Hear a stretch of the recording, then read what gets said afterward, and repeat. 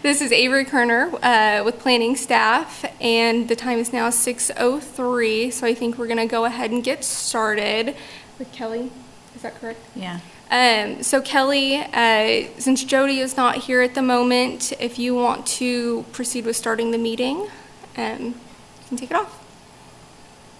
Sure. Commissioner Irby, I will call the July 15th, 2021 meeting of the HRC to order. Avery, do you want to do your spiel thing? Yes. Let me get that pulled up. Okay, good evening and welcome to the July 15th, 2021 Historic Resources Commission meeting. My name is Avery Kerner and I will be facilitating the Zoom video portion of the meeting tonight.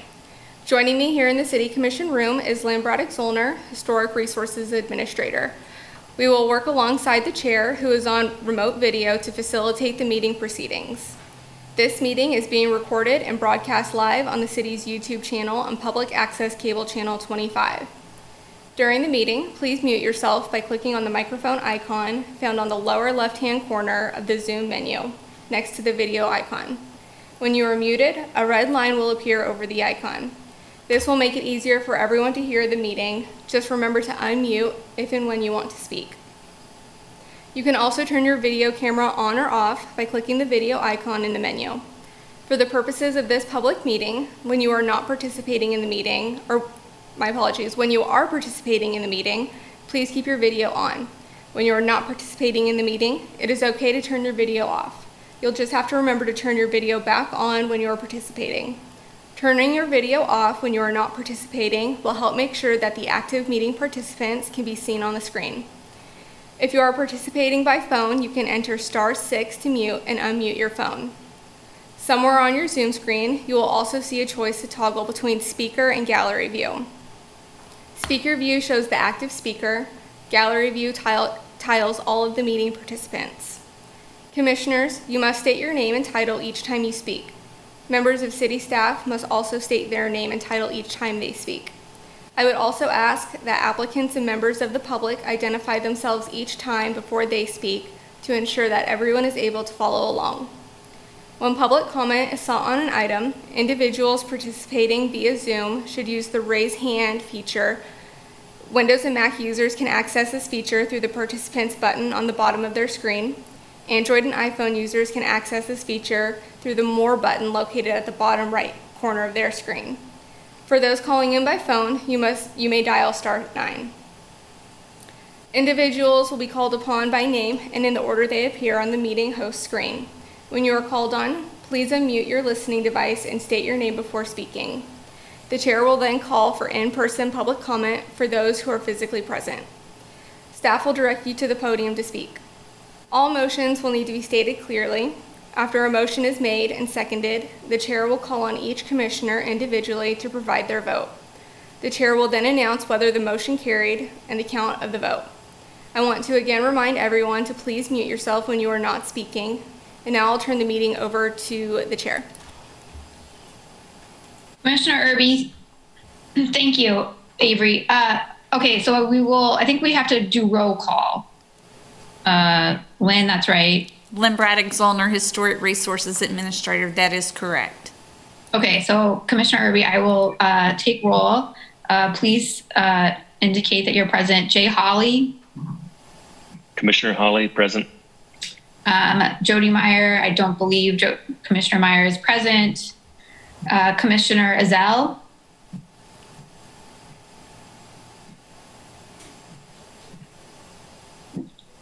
Sorry, we couldn't hear you. And also, I might have said your name wrong, so please correct me if I did.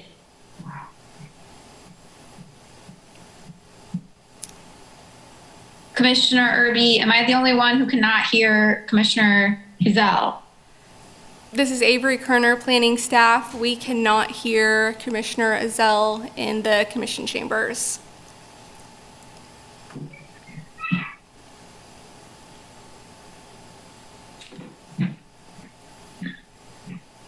Okay, Commissioner Irby, I'm gonna continue with roll call and hope that Commissioner Ezell gets his audio worked out. Commissioner Brenna Buchanan Young. Present. Commissioner Foster, I believe he is absent. Commissioner Holder. Present. And Commissioner Irby, I am present. Okay, thank you. We will now move on to the agenda items. First on the agenda is to receive communications from other commissions, the State Historic Preservation Officer, and the general public. I believe there are 2 communications for us to receive from the SHPO. Lynn, do you want to proceed with that? This is Commissioner Buchanan. I need to abstain from one of these. Lynn Braddock Zollner, Historic Resources Administrator. You can do that if the commission decides to take a vote. You don't have to do anything right now. I would like to introduce the 645 Connecticut Street, the A.J. Griffin House. It is being nominated to the National Register of Historic Places. I hope you had a chance to read the nomination. It's a really fascinating property and important to the history of Lawrence. The second nomination is for 620 East 8th Street. That was actually a boundary expansion to include the Quonset hut that's on 8th Street to the 8th and Penn Industrial, the East Lawrence Industrial District. That has been tabled for a small time from the Sites Board of Review meeting while the applicant looks at historic tax credits in the project. So that one will actually not be going to the Sites Board of Review, but 645 Connecticut Street will. Typically, when you have reviewed a nomination for listing in the National Register, the Commission has voted to send a letter of support for that nomination if appropriate. Commissioner Irby, thank you, Lynn. So I will bring the 645 Connecticut Street back to the commission for discussion. I'm certainly in favor of drafting a letter of support. How do others feel?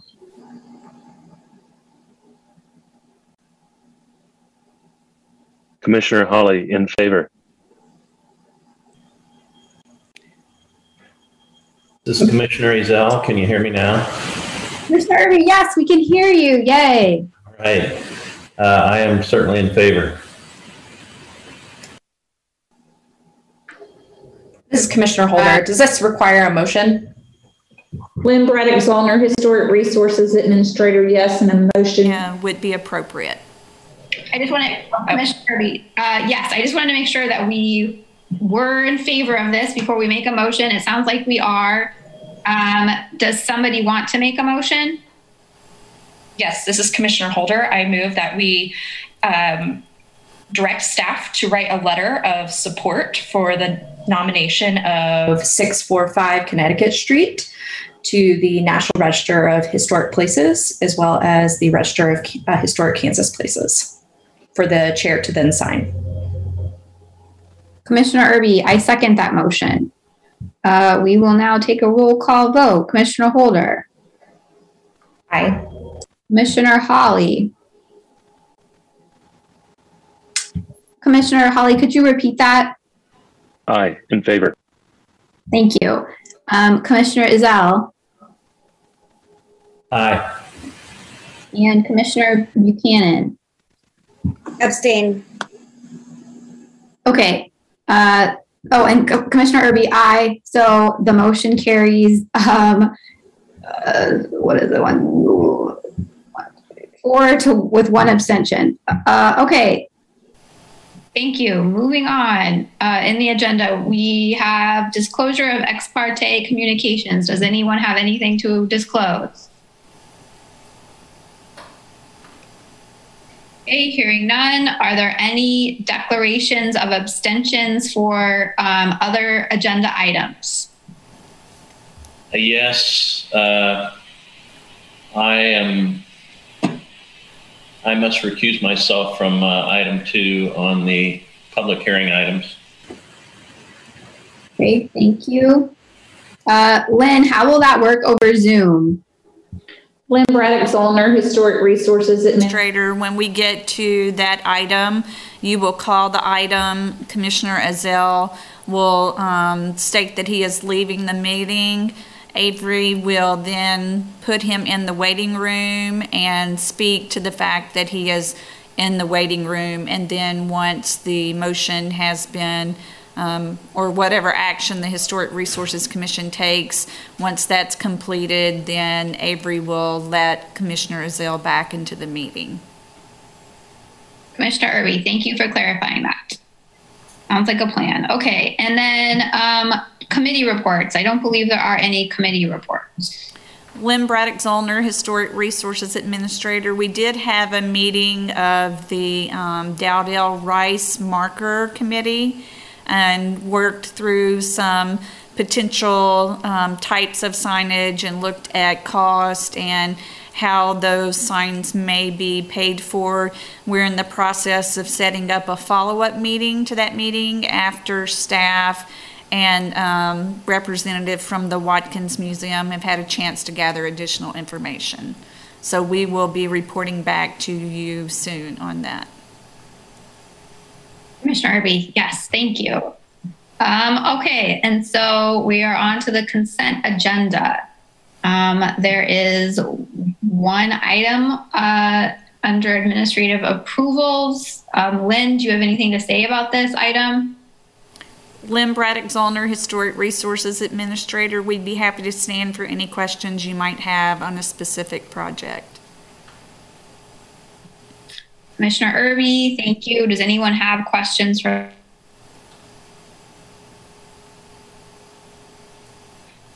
I think we need a motion. Do we need a motion to approve administrative things? Yes. Okay. So would anyone like to motion to approve the administrative approvals?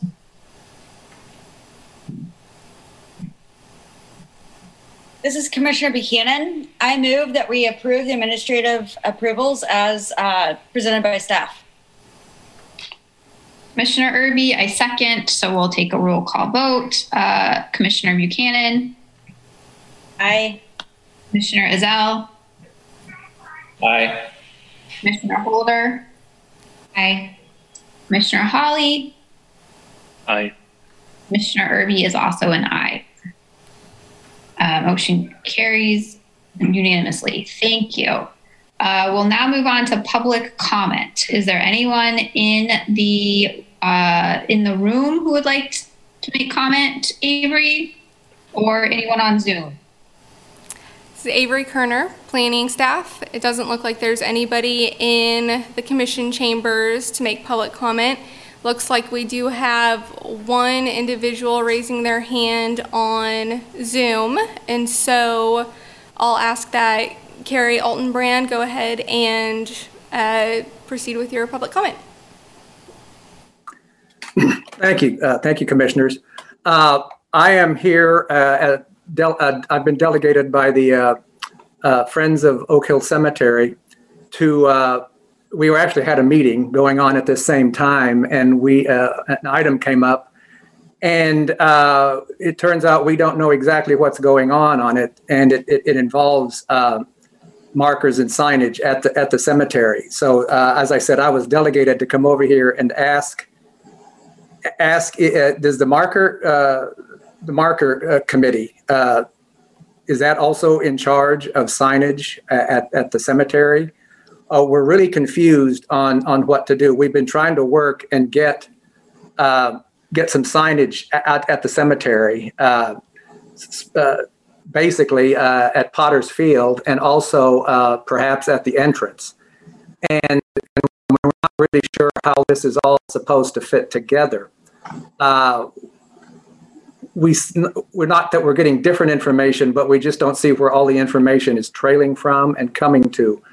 So we're wanting some clarification on how does this all work together? How does the marker committee and any signage committees work to get historical markers in Oak Hill Cemetery? Lynn Braddock Zollner, Historic Resources Administrator. The process right now for signage at Oak Hill Cemetery would be for the Friends group to work with staff, including Parks and Recreation staff, to come up with a proposal for what the Friends group would like to see.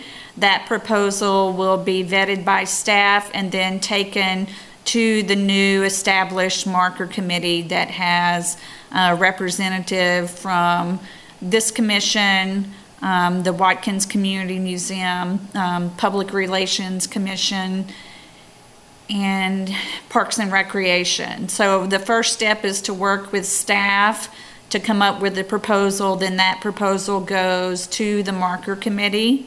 The marker committee makes a recommendation to the Historic Resources Commission, and ultimately the City Commission is the final say on if the marker is approved.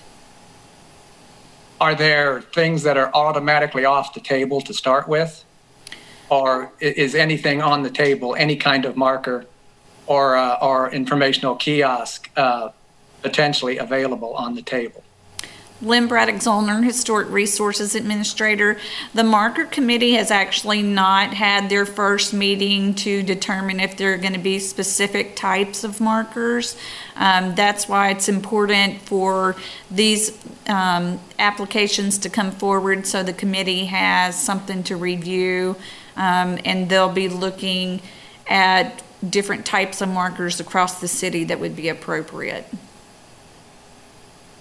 Okay. So our first step is city staff, is what you're saying. You said that includes Parks and Rec. Lynn Braddock Zollner, Historic Resources Administrator. For Oak Hill Cemetery, it would be myself and Parks and Rec staff. Okay, so Parks and Rec staff have a say in how the historical markers are done in the cemetery?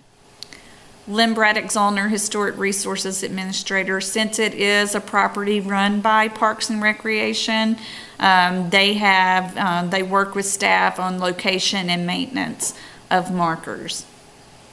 Okay. Right. But it is a city cemetery. It's not a Parks and Rec cemetery. Thank you. I will bring this information to the Friends of Oak Hill Cemetery, and we will then put in the decisions that we come up with for the best markers to have there. Thank you. Commissioner Irby, thank you, Carrie. Is there any other public comment? This is Avery Kerner, planning staff. It doesn't look like there's any other public comment at this time. Commissioner Irby, okay, we will then move on to the public hearing items. So first up is 908 Connecticut Street. This is application of certificate of appropriateness. Lynn Braddock Zollner, Historic Resources Administrator. This is DR 21-00213 908 Connecticut Street. It is a certificate of appropriateness review submitted by Eric J. for John and Allison Sebelius, the property owners of record. The property is located in the environs of St. Luke Methodist Episcopal Church at 900 New York Street and the Turnhala at 900 Rhode Island Street. Okay.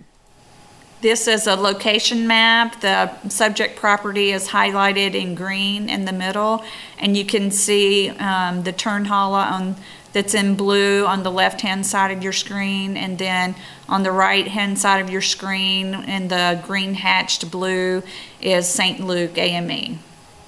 Okay. This is the primary elevation of the subject property. We'll just walk around real quick. This is that north elevation where you'll be able to see part of the addition. And this is the rear elevation where the addition is proposed. The applicant is requesting to construct an addition to the structure. The majority of the addition would be a second-story addition with only 110 square foot footprint addition. The second-story addition would be 29 feet from east to west and 28 feet from north to south.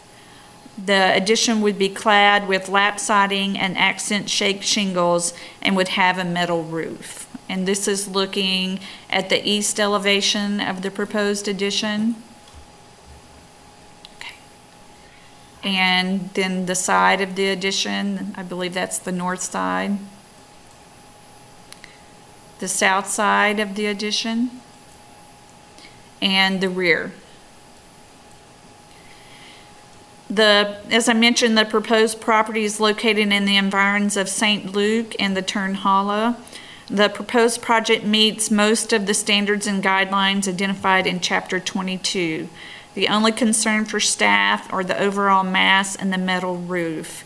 And the overall mass can be seen in the drawing of how large the second-story addition is compared to the very front of the historic structure. The metal roof, we talk about metal roofs quite a bit in this commission. Typically, metal roofs are not appropriate for historic properties. This would be for an addition, and so staff would recommend the metal roof be okay if it is a flat panel with crimped seams. It's important to know that Environs Review focuses on the environment of the listed property and how the project interacts with the environment of the listed property, not how the project affects the subject property. If this were a listed property, the addition would need alteration to meet the applicable standards and guidelines. While the proposed addition is atypical for the environs, it would not encroach upon or damage the environs because of its location to the rear of the structure. Staff is recommending that you approve the certificate of appropriateness. And with that, I'd be happy to stand for any questions you might have. Commissioner Irby, thank you, Lynn. Does anyone have questions for Lynn? Is the applicant present? Yes. Here. Would you like to speak? Lynn described it pretty well. There's basically a 109 square foot addition on the main level and also the cellar level. The house currently has an exterior stair that accesses the cellar, so the homeowners want to bring inside. So we're adding a stairway, a powder room, and a pantry on the main level adjacent to the existing kitchen. And then upstairs we're at 766 feet, which consists of 3 bedrooms and 1 bathroom and walk-in closet. That upper level footprint's going to overhang the existing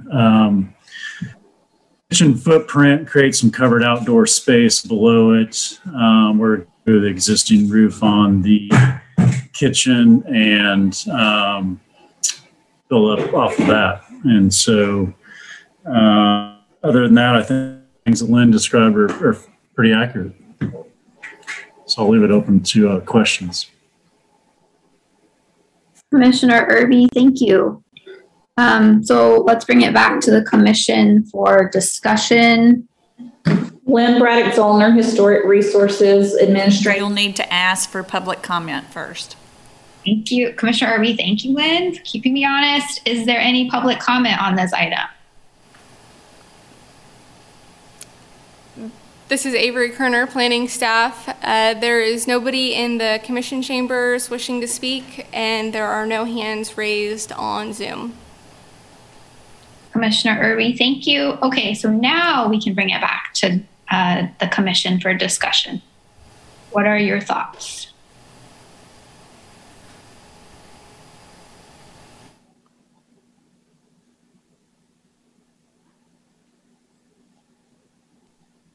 This is Commissioner Buchanan. I guess I'll start. Eric, don't take any of this personally. I do see what Lynn's saying with mass and scale. I think my biggest concerns are the exposed concrete foundation instead of having that veneered in stone. I get kind of the slab what you're trying to do, but exposed concrete just seems like it would fit better with a stone veneer. And I have a huge concern with the cantilever. It's just very atypical pattern for anything else that's around it, let alone what it's in the environs of. So I think there's some fenestration that could be improved. My initial reaction is to send this to the ARC. That's my 2 cents.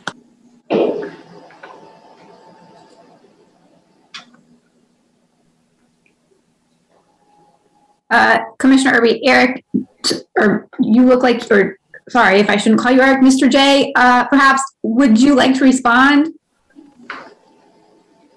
I'm not sure what Brenna's talking about, the exposed concrete. There's no exposed concrete proposed on the entire project. And then as far as cantilevered floor, you guys actually approved a project that's very similar in style and design aesthetics at 1124 Rhode Island, which is also in the environs of the historic Rhode Island. So I don't see the overall concept of the design being something that's out of the ordinary that we've had approved before. This is Commissioner Buchanan. To clarify, so on sheet A 3.1, where there's elevations and you call out the materials, based on the hatch pattern, it looks like there's going to be the concrete skirt instead of having that be veneered in stone. So it reads like the only stone is going to be the plinths for the columns on the carport and back porch and side return porch.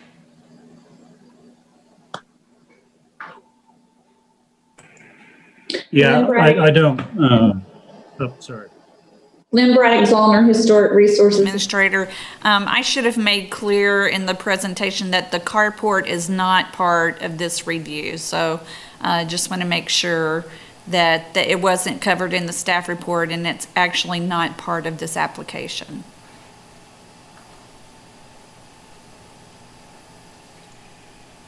Eric J., one thing you might not know either, Brennan, is that little bit, that 109 square foot addition that is only the new concrete poured. There's patio that is called out, poured around that. So the amount of concrete that's going to be from the top of the patio to the bottom of the siding is probably 2 inches. And so I don't see reason that 2-inch strip should be veneered in stone. This is Commissioner Buchanan. I would agree. Just the way that it's drawn, it appears that, so it appears that even the existing conditions, like you would be almost covering up all the existing limestone. Like it just. Well, there's no existing limestone on the kitchen. I mean, the existing limestone's on the existing front part of the house. Right. So even at the west elevation, this is Commissioner Buchanan on A 3.2. And this was, it's drawn that way. I'm not saying it is that way. The way I interpret it, and that's why I was asking for clarification. That's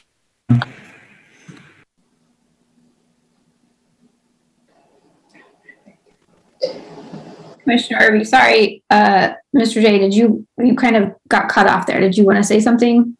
That's fine. I mean, sorry that it's not as Brenna is seeing it. Commissioner Irby, is there any other?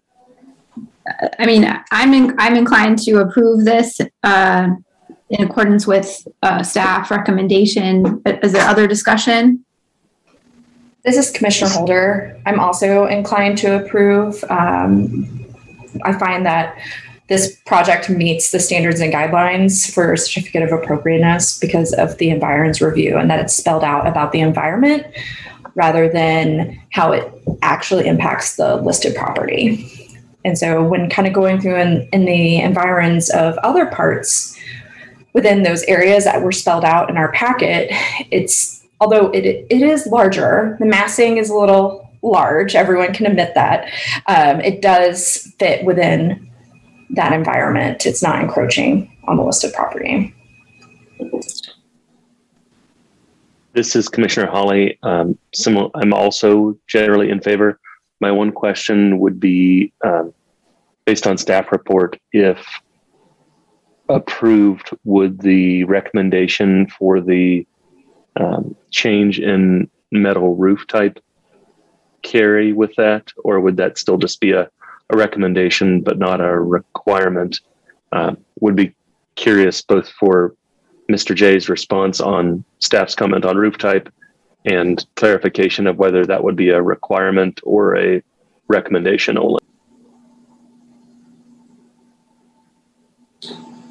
Lynn Braddock Zollner, Historic Resource Administrator. Staff would appreciate a discussion by the commission. The recommendation from staff would be to have that flat panel with crimp seams. Typically, when this comes up at the meeting, the commission has a discussion with the applicant as to whether or not that would be something they would be willing to accept. And if not, then the commission would decide whether or not they want to make that part of the approval or not. One more, and then I would love to hear from Mr. J. Lynn, just to clarify, because flat can mean different things, and I apologize, I haven't been on this commission terribly long. Does that mean a lock seam type flat detail, or just a low profile? I'll call it flat seam, but like a tiny standing seam. It can be I think the key is to have that flat pan instead of a ridge pan that's shown on the drawings, and then the crimp seam. Usually you don't want that crimp lock seam to be too tall, but looking at manufacturing sheets, they're usually not excessive that would prohibit them from being used in this application.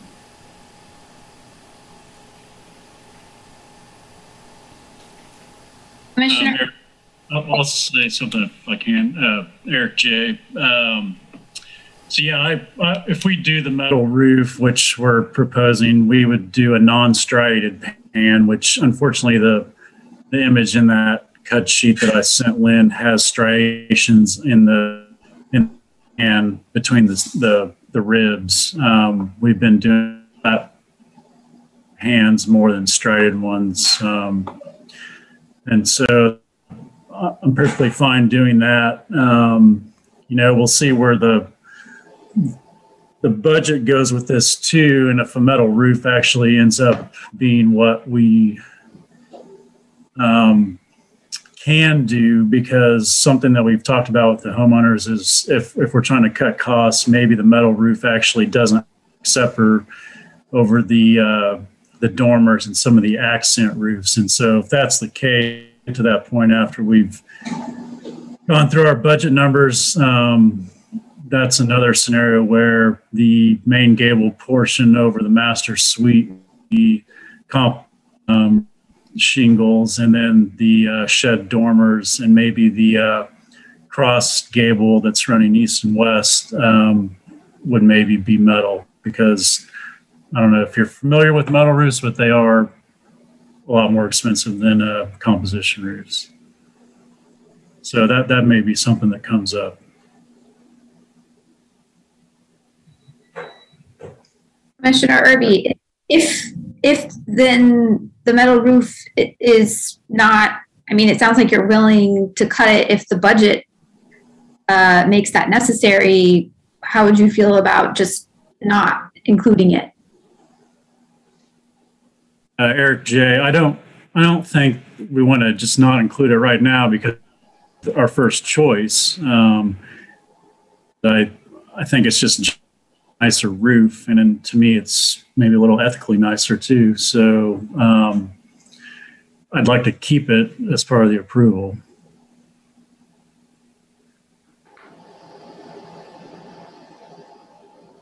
Commissioner Hawley, Lynn, I would just like to confirm, based on some of the comments that Mr. J just made, if it were changed to a non-striated panel, does that address your concerns? I guess I am just clarifying whether a low profile but still standing seam versus a completely flat, shiplapped in the horizontal. I just want to clarify staff recommendation of metal roof type. Lynn Braddock-Zollner, Historic Resources Administrator. I think probably the largest concern is having that flat panel instead of the striation.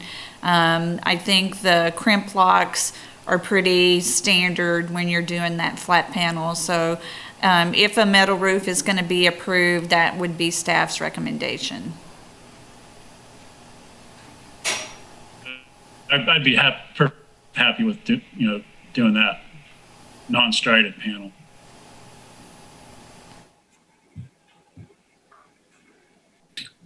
Commissioner Irby, so does the commission feel like they would want to make that recommendation as part of the approval?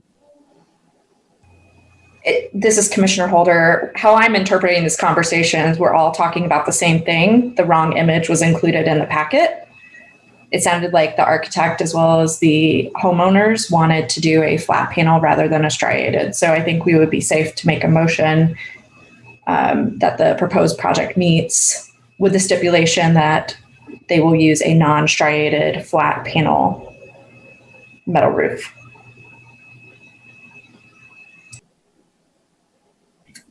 Commissioner Irby, I agree.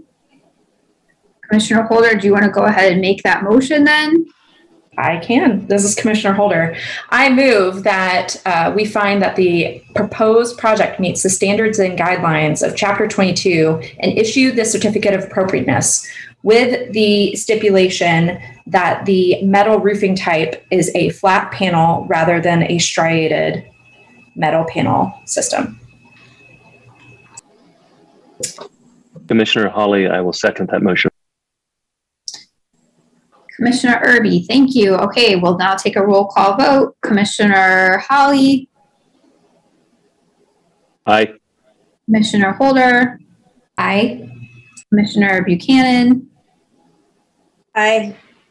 Commissioner Ezell. Aye. Commissioner Irby is also aye. So this carries. Motion carries. Thank you. Thank you. Okay, next is 1201 Delaware Street.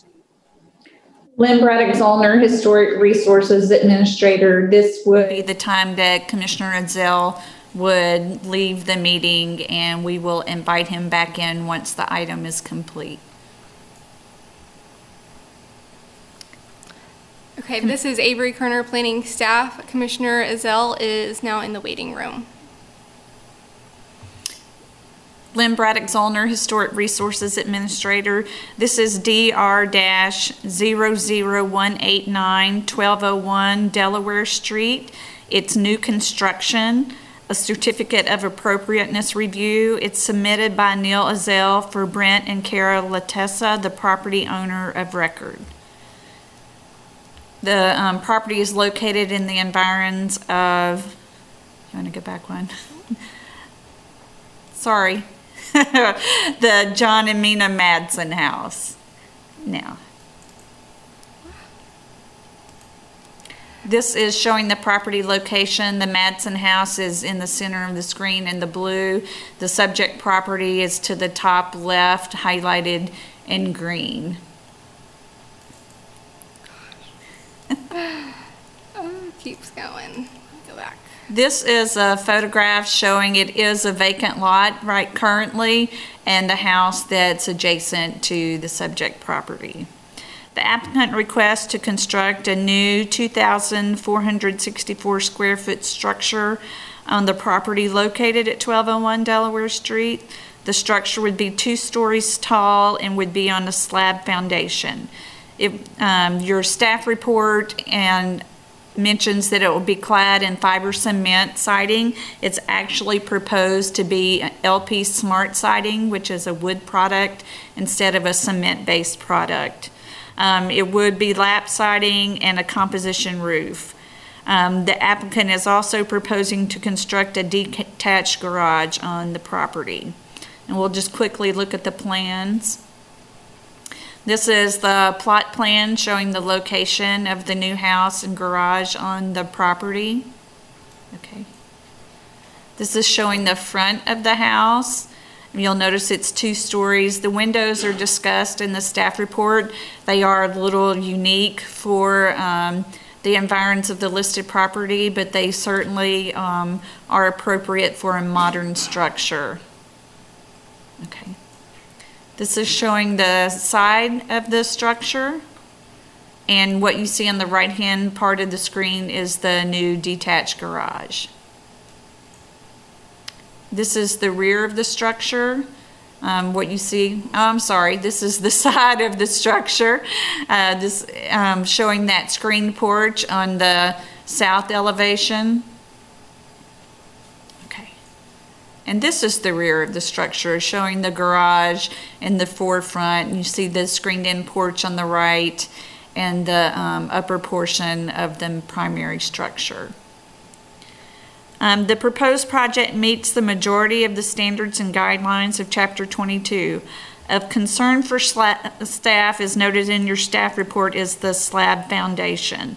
The majority of structures in the environs are on an elevated platform. A raised slab foundation would help mitigate the difference between the slab on grade and raised platform foundation. I hope you saw there was a communication from the applicant in your packet that was added yesterday, speaking as to why they are proposing a slab foundation. It looks like they are going to be putting some radiant heat in the foundation, and there were some other issues that were described in that email as to the reason they want the slab foundation. Based on that, staff would change their recommendation and go ahead and request that the commission approve the certificate of appropriateness as the project is designed. And I'd be happy to stand for any questions you might have.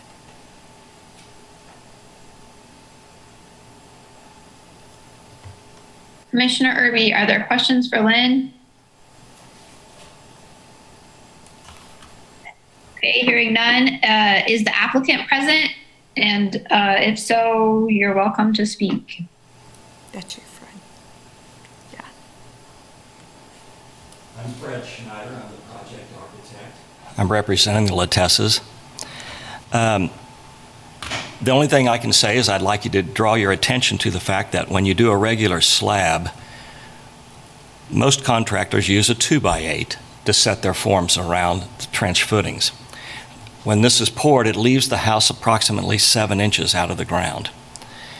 If you look at the details shown on sheet A2 on the construction documents, you'll see that we propose a special footing that allows us to have a radiant heat. It also provides for a thermal break with some rigid insulation in the footing. That expands the footing height now to about 12 inches out of the ground instead of approximately 7.5 inches out of the ground. Also, there's a slope from where the grade would meet the foundation down to the sidewalk, and if you saw the front picture of the front elevation, just the normal picture of the site, you'll see that the road is basically about 36 inches below the sidewalk, and then the sidewalk runs up to the house. We're proposing 2 risers and a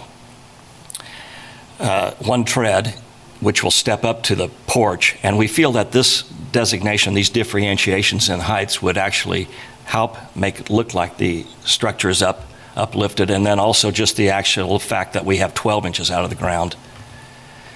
So that's why we feel it should be approved.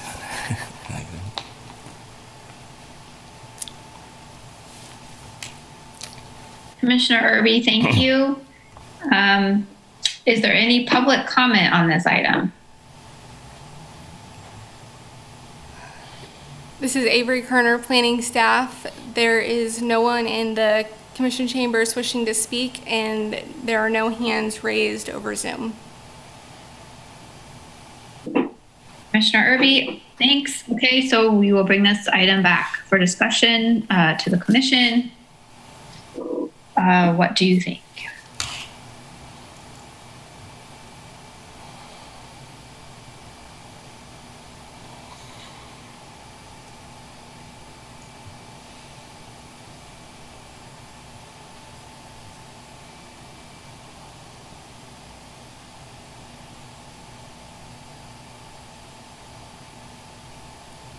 Commissioner Irby, it's hearing no objections. It sounds like we are in agreement with the staff report. Commissioner Hawley, sorry, I was looking for the footing detail that was referenced, and I got lost in the drawings. Commissioner Hawley is also overall in favor. Commissioner Hawley, would you like to make a motion then?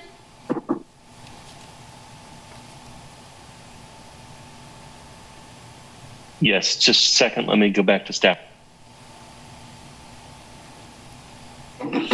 Commissioner Hawley, it's also actually on the screen, thanks to Lynn.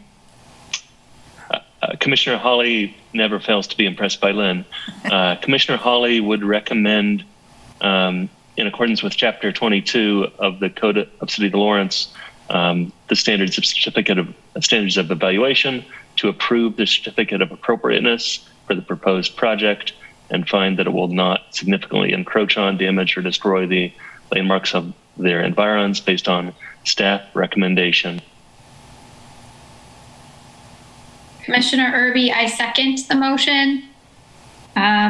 We'll take a roll call vote. Commissioner Hawley.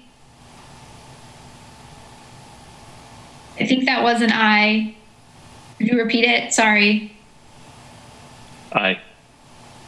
Thank you. Commissioner Holder? Aye. Commissioner Buchanan? Aye.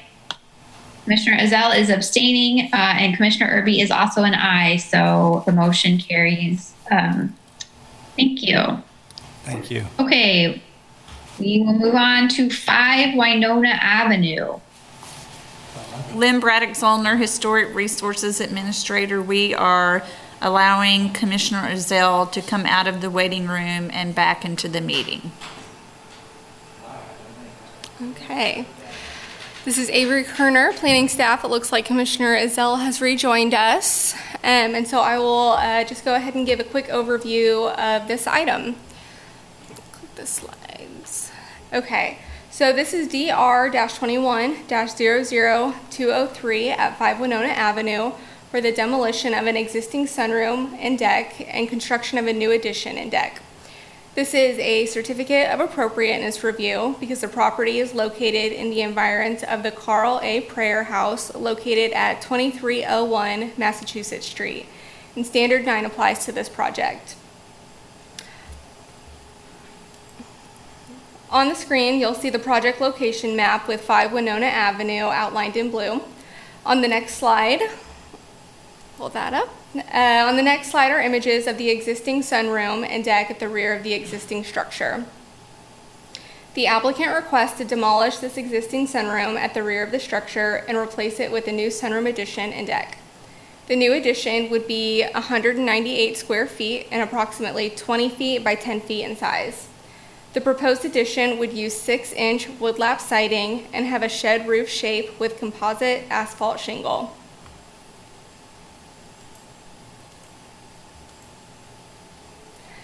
This next slide includes a plot plan showing the proposed addition and deck. On the plot plan, you can see that the proposed addition and deck will be constructed on the south side of the house in generally the same location as the existing sunroom and deck, but will have a larger footprint.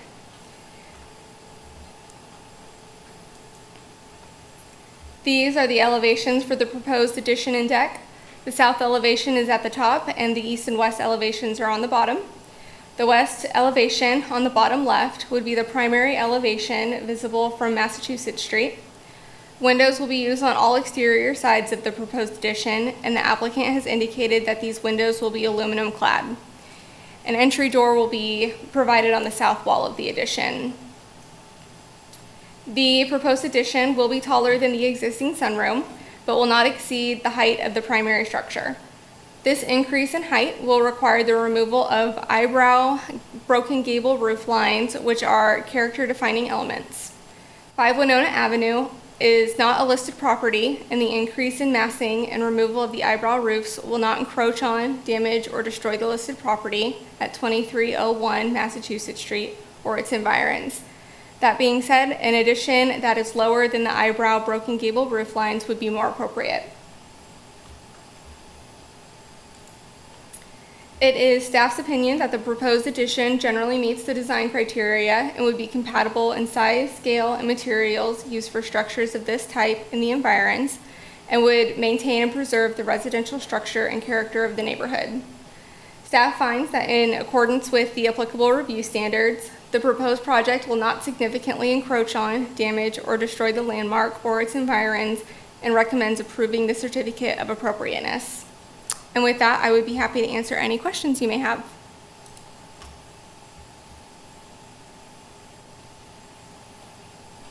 Commissioner Irby, thank you.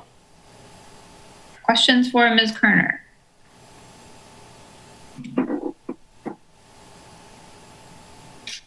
Is the applicant present?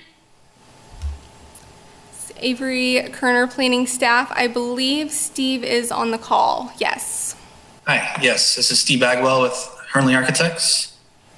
I'd just like to say thank you to the commissioners and to staff for your report and for recommending approval. Thank you.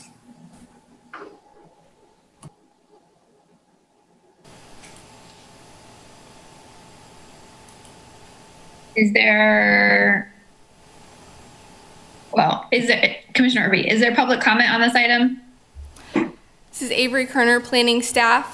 There is no one present in the commission chambers, and there are no hands raised over Zoom.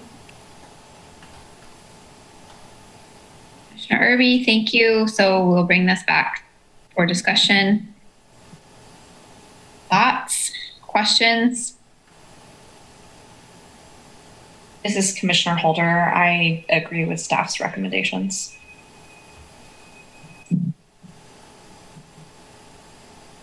Commissioner Irby, I see nodding.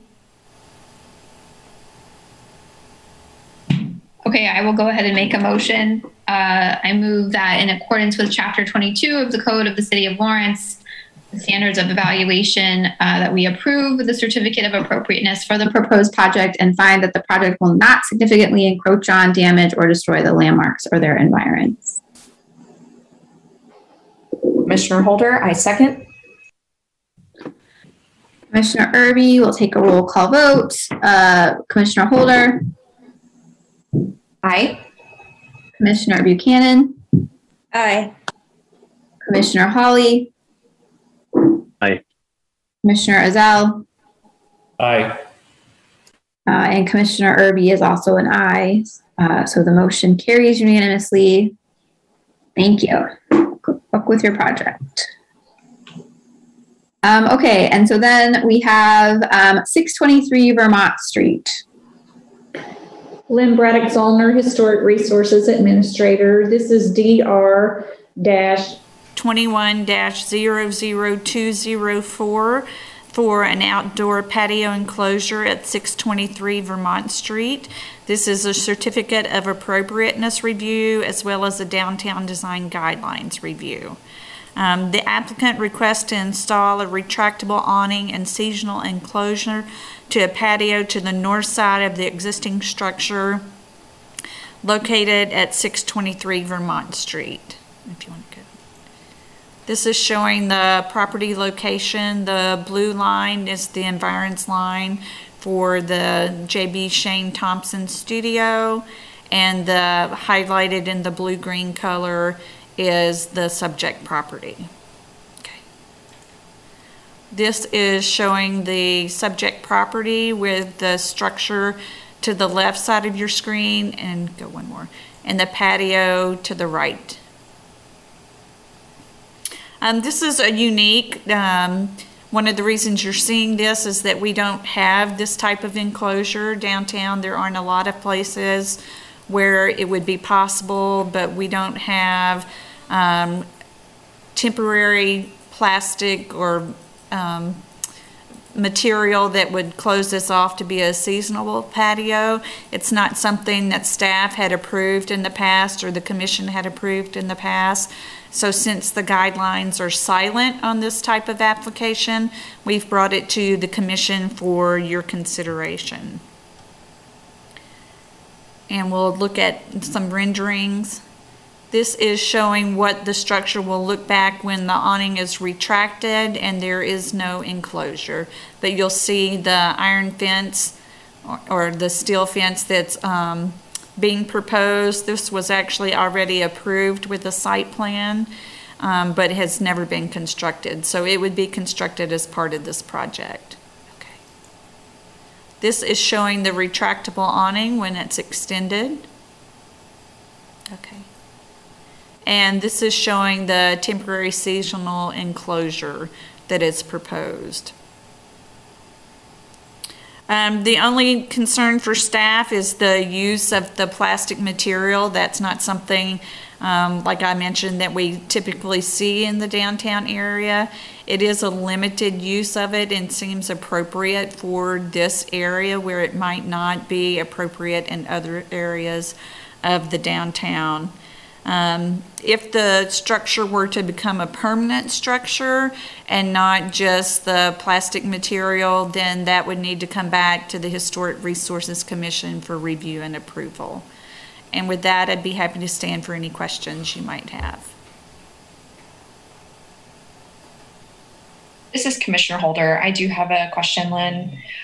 My understanding is that the retractable awning and the structure that supports the awning is permanent in nature, but the temporary kind of vinyl plastic enclosure is only to be used seasonal. Is that correct?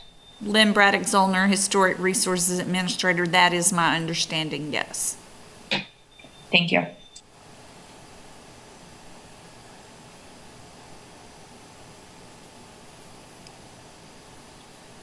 Hearing no other questions for Lynn or Avery, is the applicant present to speak? I am. Thank you, Commissioners. Paul Werner Architects. You are exactly correct. The structure and the retractable roof is permanent. The panels facing Vermont Street are the temporary portion of the project. I think we all know we'd like to be outside right now. I think we like to be outside more and more. How these things are going, I think it is an advantage that the patio is very narrow on Vermont Street and goes deeper. So the panels, there's just not that much that you're going to see. And obviously that is be used during the winter months and sort of thing like that. I do believe the supplier, Tim, is on here. I think he is. He may want to comment on the material. Lynn had some questions. It's really not plastic. It's more vinyl. But if he is available, I'd probably like him to comment on more of the material because it is it's a pretty sturdy product. So we're pretty pleased with it. But we're happy with the report. We think it's a good addition to downtown. It's a great spot to do it. So we look for your support, and I'll look and see if Tim is available to talk. Thank you. This is Commissioner Buchanan. I think the nature of the awning itself is not my biggest concern. My biggest concern is the more permanent part and how it attaches to the structure. And that if it is truly temporary, and since we're asking this to meet the Secretary of Interior standards, to be reversible. If the product rep could verify that the way it's going to adjoin to the historic structure is not going to do any permanent damage and can be reversed in the future, I will fully support this addition. So it is essentially it's a freestanding structure. We use some flashing. I don't know if Tim is still not here. There is flashing to keep water out between the building and the structure, and the water drains directly to the north. There's a gutter on the north side to take the water out to the west. So everything you just said is exactly right. It could disappear tomorrow. These are pretty expensive structures, which is why we went through, bringing it to the HRC in general. On that note, just like the other, so many of the hospitality people downtown have built temporary structures with just site plan approval, and we know sooner or later those are going to disappear on Mass Street. We wanted to go through this process, so it was legitimate, and it's here, and he can use it for a long time. But it could be removed, and there'd be no damage to either structure on the north or the south. Hello, this is Tim Kohler with Lawrence Fabric and Metal Structures. I apologize. I was trying to log on and speak earlier and was unsuccessful. But Paul's exactly correct. The structure, the nature of the structure, it can be attached to a building or it can be freestanding. And in this case, if there are concerns with attaching to the Dempsey's building itself, then we can make the structure freestanding. That's not an issue. That's very standard. The fabric material, the PVC fabric material, is a structural fabric. It is contains UV inhibitors, so this material is going to last way beyond the 10-year mark. This is not the kind of material that you may be used to seeing at Joe Schmo's Bar and Grill, where 3 years down the road it looks like a rag and it's an eyesore. As Paul mentioned, this is a very expensive structure. It's meant to last. It will last. It is a high-end type structure. So there's, this is coming from myself, the supplier, obviously, but these types of things aren't done at McDonald's. They're done at different applications of this nature, different restaurants and things like that.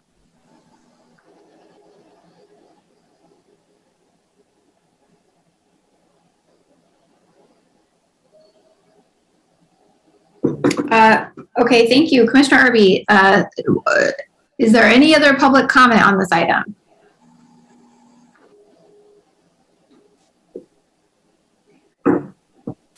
Okay, so I'm sorry. This is April Kerner with planning staff. I zoned out for a second there. We do not have anybody in the City Commission chambers wishing to speak, and there are no hands raised over Zoom. Commissioner Irby, thank you. So Bringing it back to the commission for discussion, what do you think?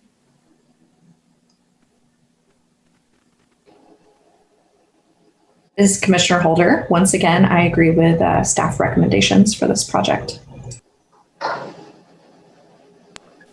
This is Commissioner Hawley. Paul, one question, just because I wasn't clear from the renderings. On the temporary enclosure in the vertical plane, so in the same plane as the wrought iron, what is rendered in the second image for the temporary condition? I just wasn't clear on the materiality there. In the second image just shows the roof closed, I believe. It's the first one is the normal condition, ideally when the roof's open and the wrought iron fence is visible from Vermont. And correct. And then the second image, so that's the second image with the roof closed and open to Vermont. The third image would be when the panels are installed facing Vermont Street for more of the winter weather. And I apologize, I misspoke. I was talking about the third. So is that the temporary panels are PVC also? Correct. Those are the PVC panels that get installed and then they get removed when, we hit February or March and stored, and then they get put back up in November. And that is the clear is a clear vinyl material that everybody may be used to seeing. I like to say, because everybody sees these types of things like a Jeep Wrangler window, a canvas top Jeep Wrangler type window. It will be stretch taut around our framework, and the windbreak panels are absolutely seasonal.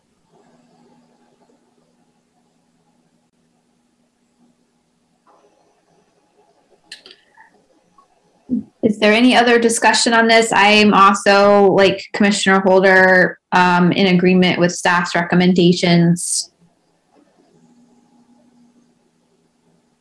This is Commissioner Buchanan. I'm definitely in favor of this. I think it's a smart decision, and I like its versatility for this location. Commissioner Irby, Commissioner Buchanan, would you like to go ahead and make a motion then? Or at least one of the motions? This is Commissioner Buchanan. I'll make the motion that in accordance with Chapter 22 of the City Code of Lawrence, the standards of evaluation, approve the certificate of appropriateness for the proposed project and find that the proposed project will not significantly encroach on, damage, or destroy the landmarks or their environs. Commissioner Holder, I second. Excellent. Commissioner Irby, excellent. Okay, so roll call vote. Commissioner Hawley? Aye. Commissioner Holder? Aye. Commissioner Buchanan? Aye. Commissioner Ezell? Aye. And Commissioner Irby is also an aye. Commissioner Buchanan, you want to go ahead with motion number 2? All right, this is Commissioner Buchanan. I make the motion that we find the proposed project meets the development and design standards of the downtown design guidelines for the Downtown Urban Conservation Overlay District. Commissioner Irby, I second that. Roll call vote. Commissioner Hawley? Aye. Commissioner Ezell? Aye.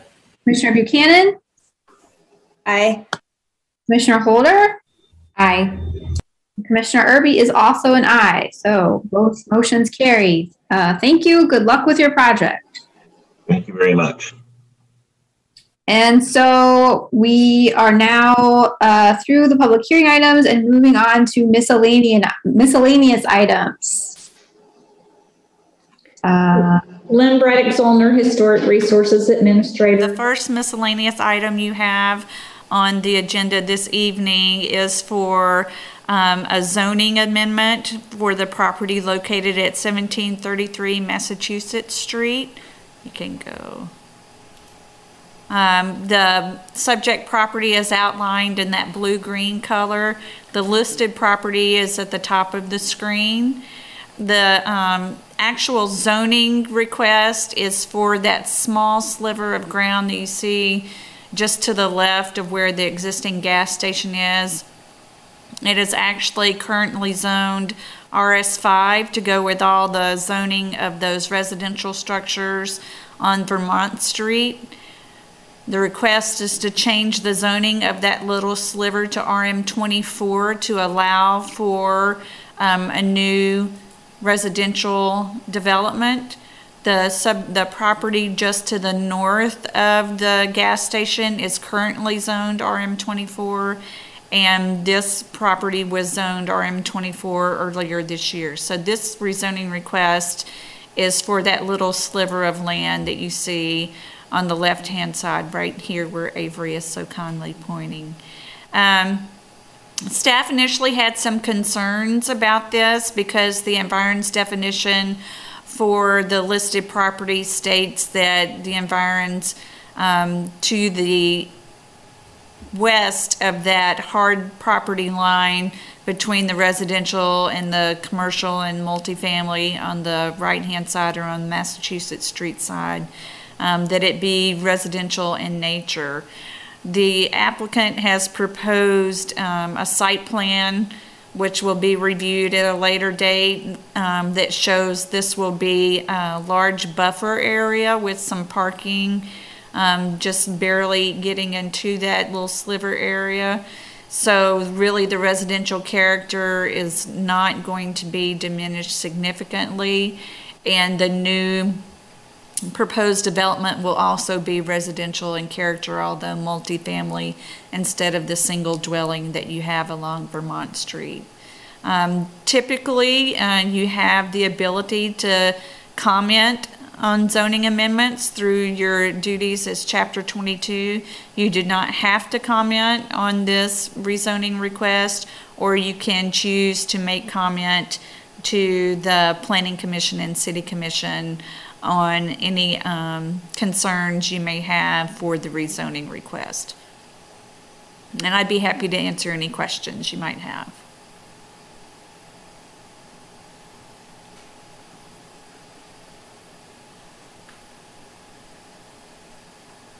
This is Commissioner Hawley. Lynn, I didn't see in the packet, do we have any sense of the history of how this sliver came to be? It seems like it would have originally been part of the lot opposite. Lynn Braddock Zollner, Historic Resources Administrator. I have not found anything as to why that happened. The applicant is here. I don't know if they did research and found out how this small portion of that lot got separated. I don't know, Paul, would you like to speak to that?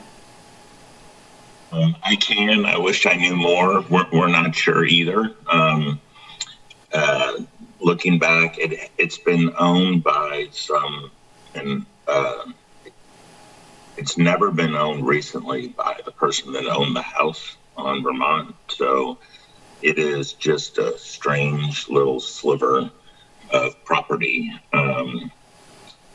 To elaborate a little bit on the zoning, to give us a little bit of credit, we did try to zone this open space because we don't need it. We didn't want to really use it. We were trying not to cross the north-south or east-west line, however you look at it, about the zoning, knowing that we're getting into a different zoning going west.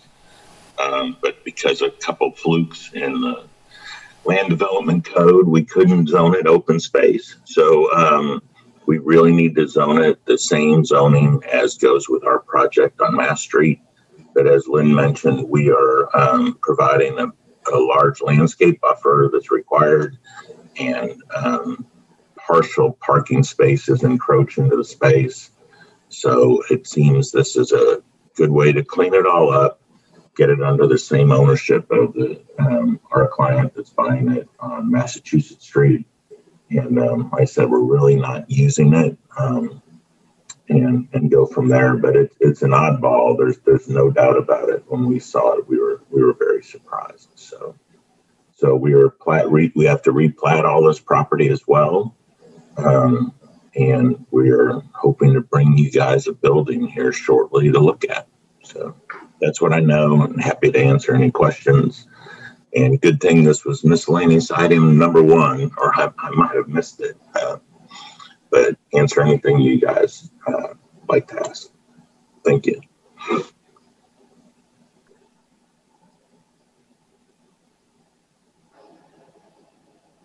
Commissioner, this is Commissioner Hawley. I'll just comment that I don't have any additional comments. I am in favor of this zoning amendment.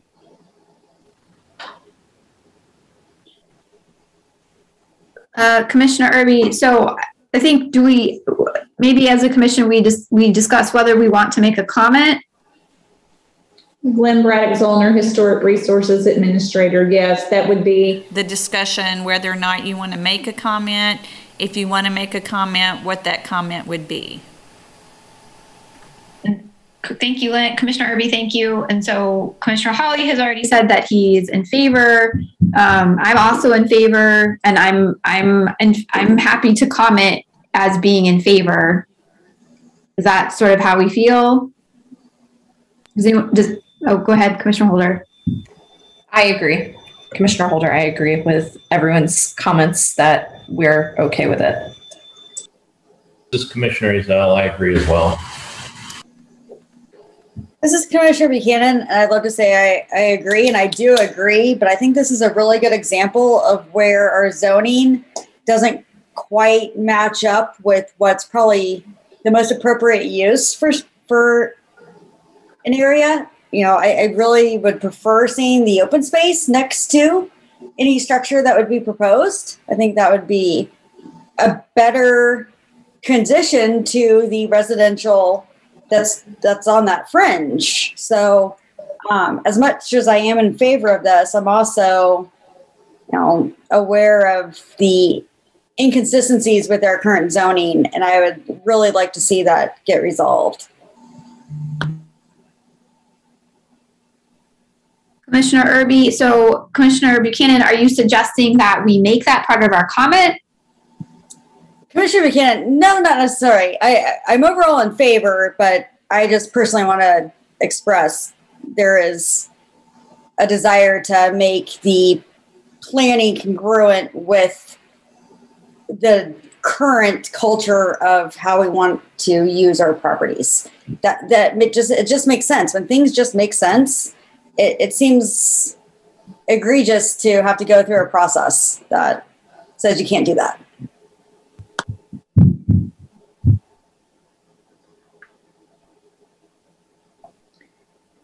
Commissioner Irby, so it sounds like we want to comment as a commission that we are in favor of this rezoning.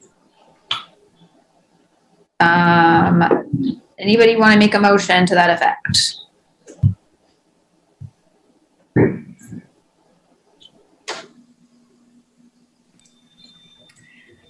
Go ahead. This is Commissioner Ezell. I move that we do just that. Okay, Commissioner Irby. So the motion is that we move to publicly comment that we support this rezoning. And I second that motion. We'll take a roll call vote. Commissioner Buchanan. Aye. Commissioner Ezell. Aye. Commissioner Hawley. Aye. Commissioner Holder. Aye. Commissioner Irby is also an aye. So motion carries. Awesome. Okay, so we're now on to miscellaneous item number 2, red bricks and storied structures, a preservation conference. Lynn Braddock Zollner, Historic Resources Administrator. This is for your information about a preservation conference that's going to be held in Baldwin City next week on Thursday and Friday. If you have a chance, you can look over the schedule that was included in your packet, and if anything, it is a free conference, but you would need to register. So if you're interested in attending, if you want to get in touch with me or with the county staff person working on the conference, we can get you registered for that. There are a couple of really good sessions, I think, that would be beneficial to commissioners. Commissioner Irby, Lynn, would you want to just call out the ones that you particularly recommend? I think they're all good. It depends on what your interest is. There are a couple on listing properties. There's one that I'm particularly interested in that deals with brick streets and sidewalks. I know that's something that we discuss a lot, so hopefully that will have some good information to share back with the commission.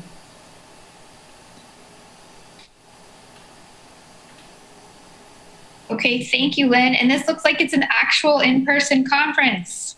Whoa.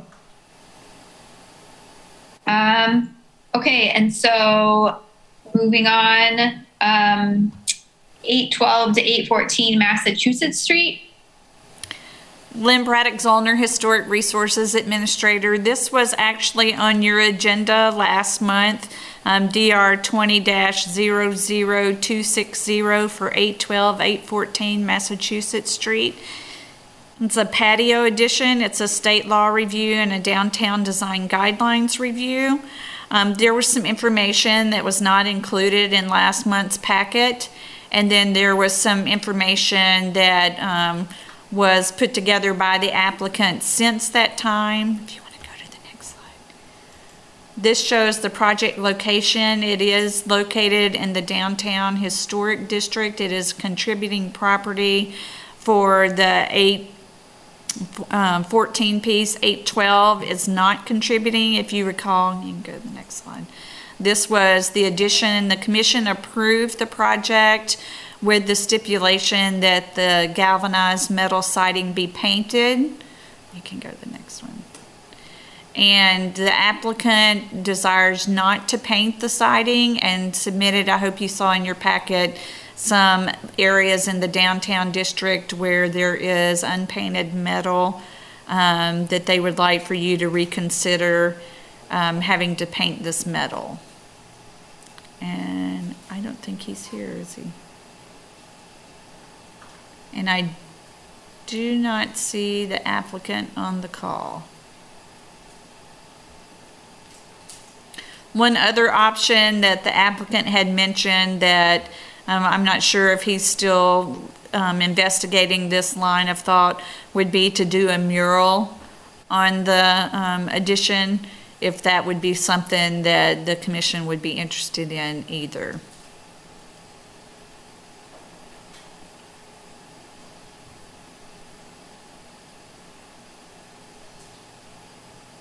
Wow, so, Commissioner Irby, so Lynn, I'm just a little confused. How does this work? Like, what are we supposed to do? Lynn Braddock Zollner, Historic Resources Administrator. You would be reconsidering this item since it wasn't denied. It wasn't something that was appealable, but the applicant has indicated they don't want to paint it, so you would be reviewing this with it not being painted. You could offer suggestions about the mural if you would like to do that, but you would take a vote on whether or not to be able to leave this unpainted. And so it would be a reconsideration of your vote from last month's meeting. Irby, okay, so we either agree to let this go unpainted, we talk about requiring a mural, or we deny the project. Is that correct? Those are sort of our options. Lynn Braddock Zollner, Historic Resources Administrator. I believe those would be your options. This is Commissioner Holder. If we agreed to a mural, what is the review process on that? Because I think there would need to be some sort of oversight as to the content. Lynn Braddock Zollner, Historic Resources Administrator. There is actually our now the name slips my mind, but Cultural Arts Commission that reviews all murals in the city. So any mural that would be painted would go through that process. Thank you, Lynn. This is Commissioner Holder. Do we need to ask for public comment? Because I have some comments on the packet that was proposed. Lynn Braddock Zollner, Historic Resources Administrator, yes, you would ask for public comment. Okay, Commissioner Irby, is there any public comment on this? This is Avery Kerner, planning staff. There is nobody present in the commission chambers to speak, and nobody has raised their hand via Zoom. Commissioner Irby, thank you. Okay, so we'll bring it back to the commission. Commissioner Holder, do you want to go ahead and comment? Yes, thank you. This is Commissioner Holder. I appreciate the applicant going through the motions of trying to find justification for leaving the corrugated metal panels unexposed or exposed on the alley side of this building. Here are some issues with the information that was gathered. They found 3 listed properties to justify this use because metal was used on their historic facades. But whether it's a Mesker facade, which was historically used in the 19th century, or there's still metal cornices in downtown Lawrence, or the subject photos that they submitted, they were all painted. They were never left exposed. So as a materials conservator myself, I saw this packet and I see their intent, but I'm a little frustrated because it would have never, if this would have gone through the process like it was supposed to, and this is why we made this decision last time, we would have never First, this is corrugated metal, and it was always a agricultural material. It was an industrial roofing material. It was never a siding material. We would not have allowed this material from the get-go.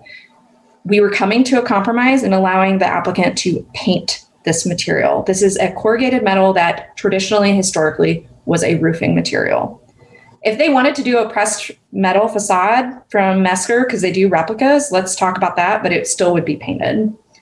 And then the examples that were submitted, I'm not quite sure. There was the Sarah's fabric is actual metal, but they submitted a painted metal framing system, a roofing system that was unpainted, which again, it's a roof. That's a different scenario, and then a door. So I don't think any of the materials that were submitted justify leaving this unpainted. So my opinion remains the same, that they need to paint this, but I would be open to a discussion about a mural, but it would need to be covering the majority, 75% or more of the metal panels. Lynn Braddock-Zollner, Historic Resources Administrator. I apologize. I should also have said that you can defer this until the applicant is present to answer your questions. That would also be an option.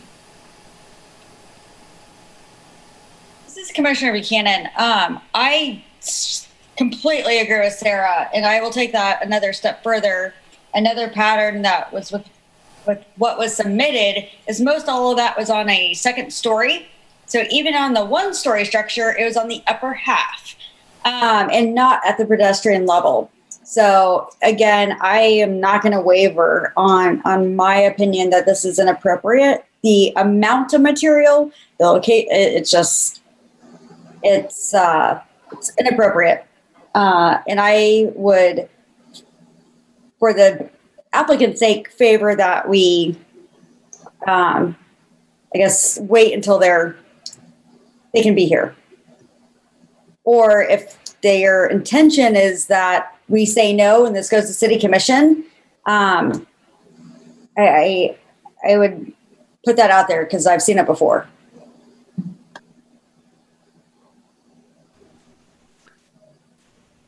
Commissioner Irby, I'm inclined to not do anything until the applicant can be present because I think they need to be here to answer our questions about this.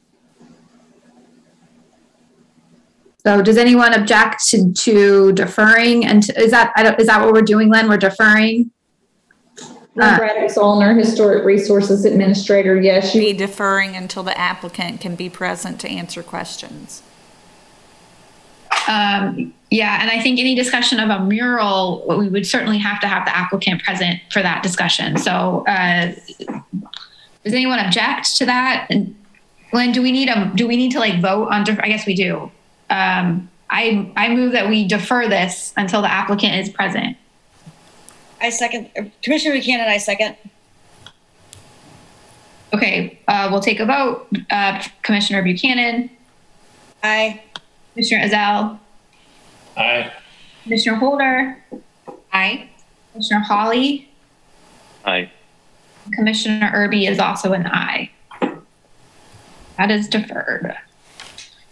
I think we have come to the end of our agenda for this evening. I would like to ask Lynn, are there plans to bring us back in person, or what's the plan on that? Lynn Braddock-Zollner, Historic Resources Administrator. I thought we were going to go through and no one was going to ask me that question. Right now, there are no plans to bring the Historic Resources Commission back into City Commission room in-person meetings. There are some trial runs going on with the City Commission right now. Unfortunately, the room setup is a little unique. They only have a 5-member commission and we have 7. So it will take some more creative thinking to try to figure out how to get all 7 members plus staff in the room while maintaining social distancing and actually having video cameras for each commissioner. So for right now, we'll still be doing Zoom meetings with members of the public who need to can come into the commission room. But I don't have any update on when we will actually be holding public meetings in person. This is Commissioner Buchanan. I understand the full HRC is more people. Can I request that we experiment with, if there are ARC meetings, that we make those in person? Lynn Braddock Zollner, Historic Resources Administrator. Yes, we can definitely investigate to see if those meetings could be in person. Commissioner Irby, and in the meantime, my son will just continue to enjoy making random appearances during the HRC meetings. Are there anything else to bring up, Commissioner Holder? Oh, I was going to say you're in good company. My daughter likes to laugh wildly outside my door. Children. Okay, well, thank you, everyone. Thank you, Len and Avery. Meeting is adjourned.